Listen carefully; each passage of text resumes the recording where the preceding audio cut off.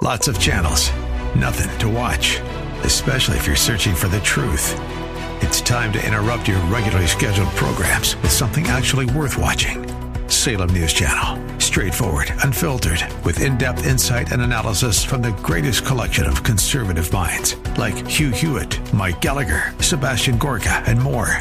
Find truth. Watch 24/7 on snc.tv and on Local Now, Channel 525. The Wrong Road. This is Mission America with Linda Harvey.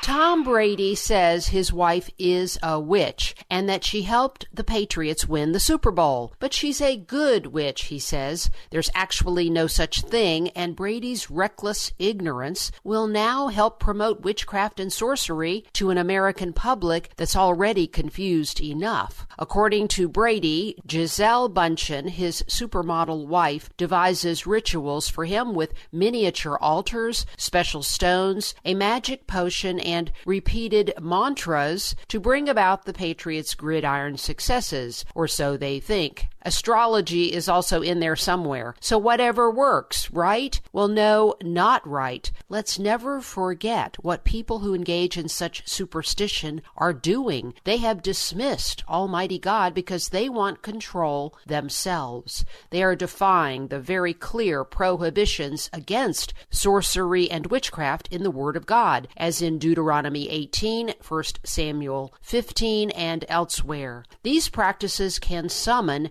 demonic spirits, intentionally or not, who may disguise themselves as angels of light, but at some point turn to their end game, which is always destruction. How long before players begin to gather in pre-game pagan circles on the field to invoke some false god? Brady told the media in 2015 he kept an idol of the Hindu god Ganesh in his locker as a remover of obstacles. Gisele's roots in Brazil may have a significance here. That country is drenched in pagan rituals from voodoo to Santeria, candomblé, macumba, and umbanda. Some practices are common within Brazil's churches. Gisele is a follower of Don Miguel Ruiz, a Mexican spiritualist who follows what is called the New Thought philosophy, where words have power, so not to speak something is to refuse to give it power. And of course, you can always give something you want power by dwelling on it, saying repetitive phrases like mantras, and other self-centered techniques of control that are clearly outside the realm of God's will and obedience to Christ. And they really don't work in the long run, and that's the other secret. It's I will instead of God's will. These people also believe each person really has a divine nature so that one achieves Christ consciousness at some point, mostly by simply proclaiming that it's true. So what's wrong with this? It's a direct contradiction to authentic Christian faith, where we rely on our loving, omnipotent God for the future